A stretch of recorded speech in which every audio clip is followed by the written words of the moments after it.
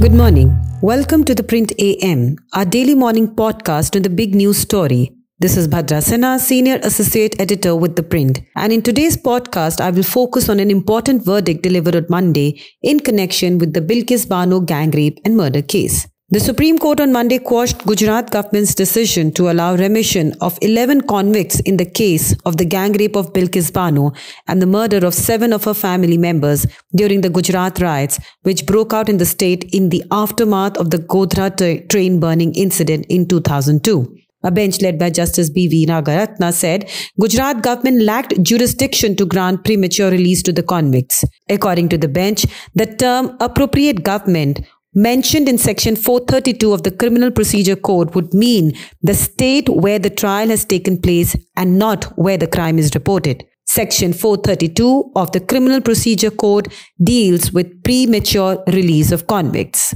In the said case, the court noted the trial was transferred from Gujarat to Maharashtra. Hence, the latter was the appropriate government to decide on the remission applications of the convicts. The court said, and I quote, "It is only the government of the state within which the offender was sentenced is competent." It went on to add that the law is on the place of trial rather than the place where the crime was committed, and concluded that the remission policy of Gujarat was not applicable to the case at hand.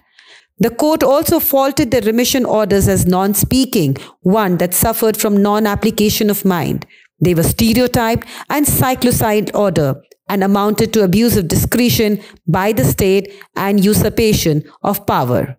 The bench, also comprising Justice Ujjal Bhuyan, had reserved its verdict on 12th October after holding a hearing for 11 days on several petitions, including the one filed by Bano challenging the remission. The others who moved the court through public interest litigations are CPIM leader Subhasini Ali, independent journalist Revati Lal, former Vice-Chancellor of Lucknow University Roop Rekha Verma, and Trinamool Congress leader Mahua Moitra. The two questioned the premature release of the convicts. Let us recap the case before knowing more about what the Supreme Court has said in its verdict.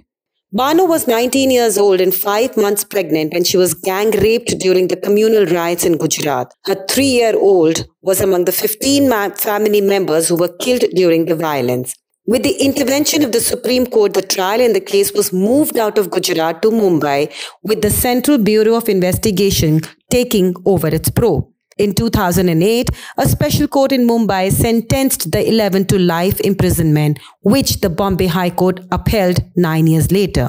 On 15th August 2022, the convicts were granted remission by the Gujarat government. At that time, they had undergone 15 years of imprisonment, which also included the time period for which they were on parole.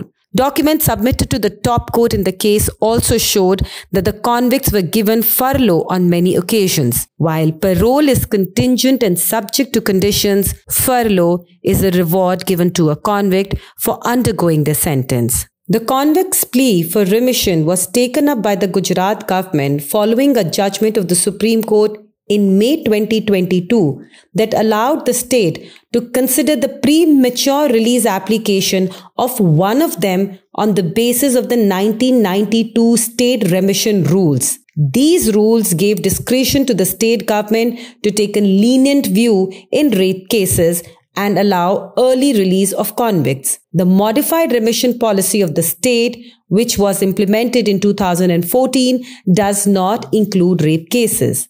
The SC order of May 2022 was delivered on a petition filed by one of the convicts, Radhi Shyam Bhagwan Das Shah. However, Monday's judgment declared this May 2022 verdict was vitiated by fraud and attained nullity on account of the petitioner, which is Shah, not disclosing pertinent information and facts about the case before the court. Justices Nagaratna and Bhuyan held Shah did not disclose to the Supreme Court that he had already moved a similar plea in 2019 before the Gujarat High Court, which had asked him to approach Maharashtra government with his request for remission. Interestingly, within 14 days of receiving this liberty, Shah approached the Maharashtra government, which in turn followed the procedure under Section 432 of the Criminal Procedure Code and sought opinions from various stakeholders. If you recollect, I explained that Section 432 of the Criminal Procedure Code deals with remission of convicts. Now, as per Section 432 of the CRPC, the Maharashtra government sought opinions of the special judge who had sentenced Shah and other convicts, the prosecution, which was the CBI, and local police of Dahod, which is in Gujarat, where Shah was lodged at the time when he moved the state government for remission. When Shah realized that all the opinions received by the Maharashtra government were negative, he immediately filed a writ petition under Article 32 of the Constitution before the Supreme Court. An Article 32 petition can be filed only when there is violation of someone's fundamental right. But what Shah did through this Article 32 petition was he indirectly challenged the 2019 decision of the Gujarat High Court, even though he had complied with the same. Noting this discrepancy, the Supreme Court on Monday said that Shah could not have done so since the High Court order had attained finality once he moved the Maharashtra government with his remission application. Moreover,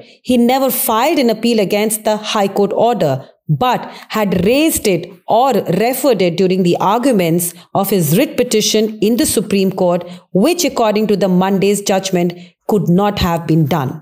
Another suppression of fact by Shah was regarding the cancellation of the 1992 policy, which was relied upon by him in the Supreme Court to seek his remission. This 1992 policy was substituted by a new one in 2014 that does not allow rape convicts to seek remission. According to the top court, since he suppressed this information, the court could not hold deliberations on the impact of the cancellation of the old policy. After taking all these factors into account, the court on Monday declared the 2022 judgment as non-binding, one that need not be followed. It also said that the 2022 verdict was not in accordance with the law as well as earlier binding judgments of the Supreme Court delivered by 5 judges and 9 judges' benches.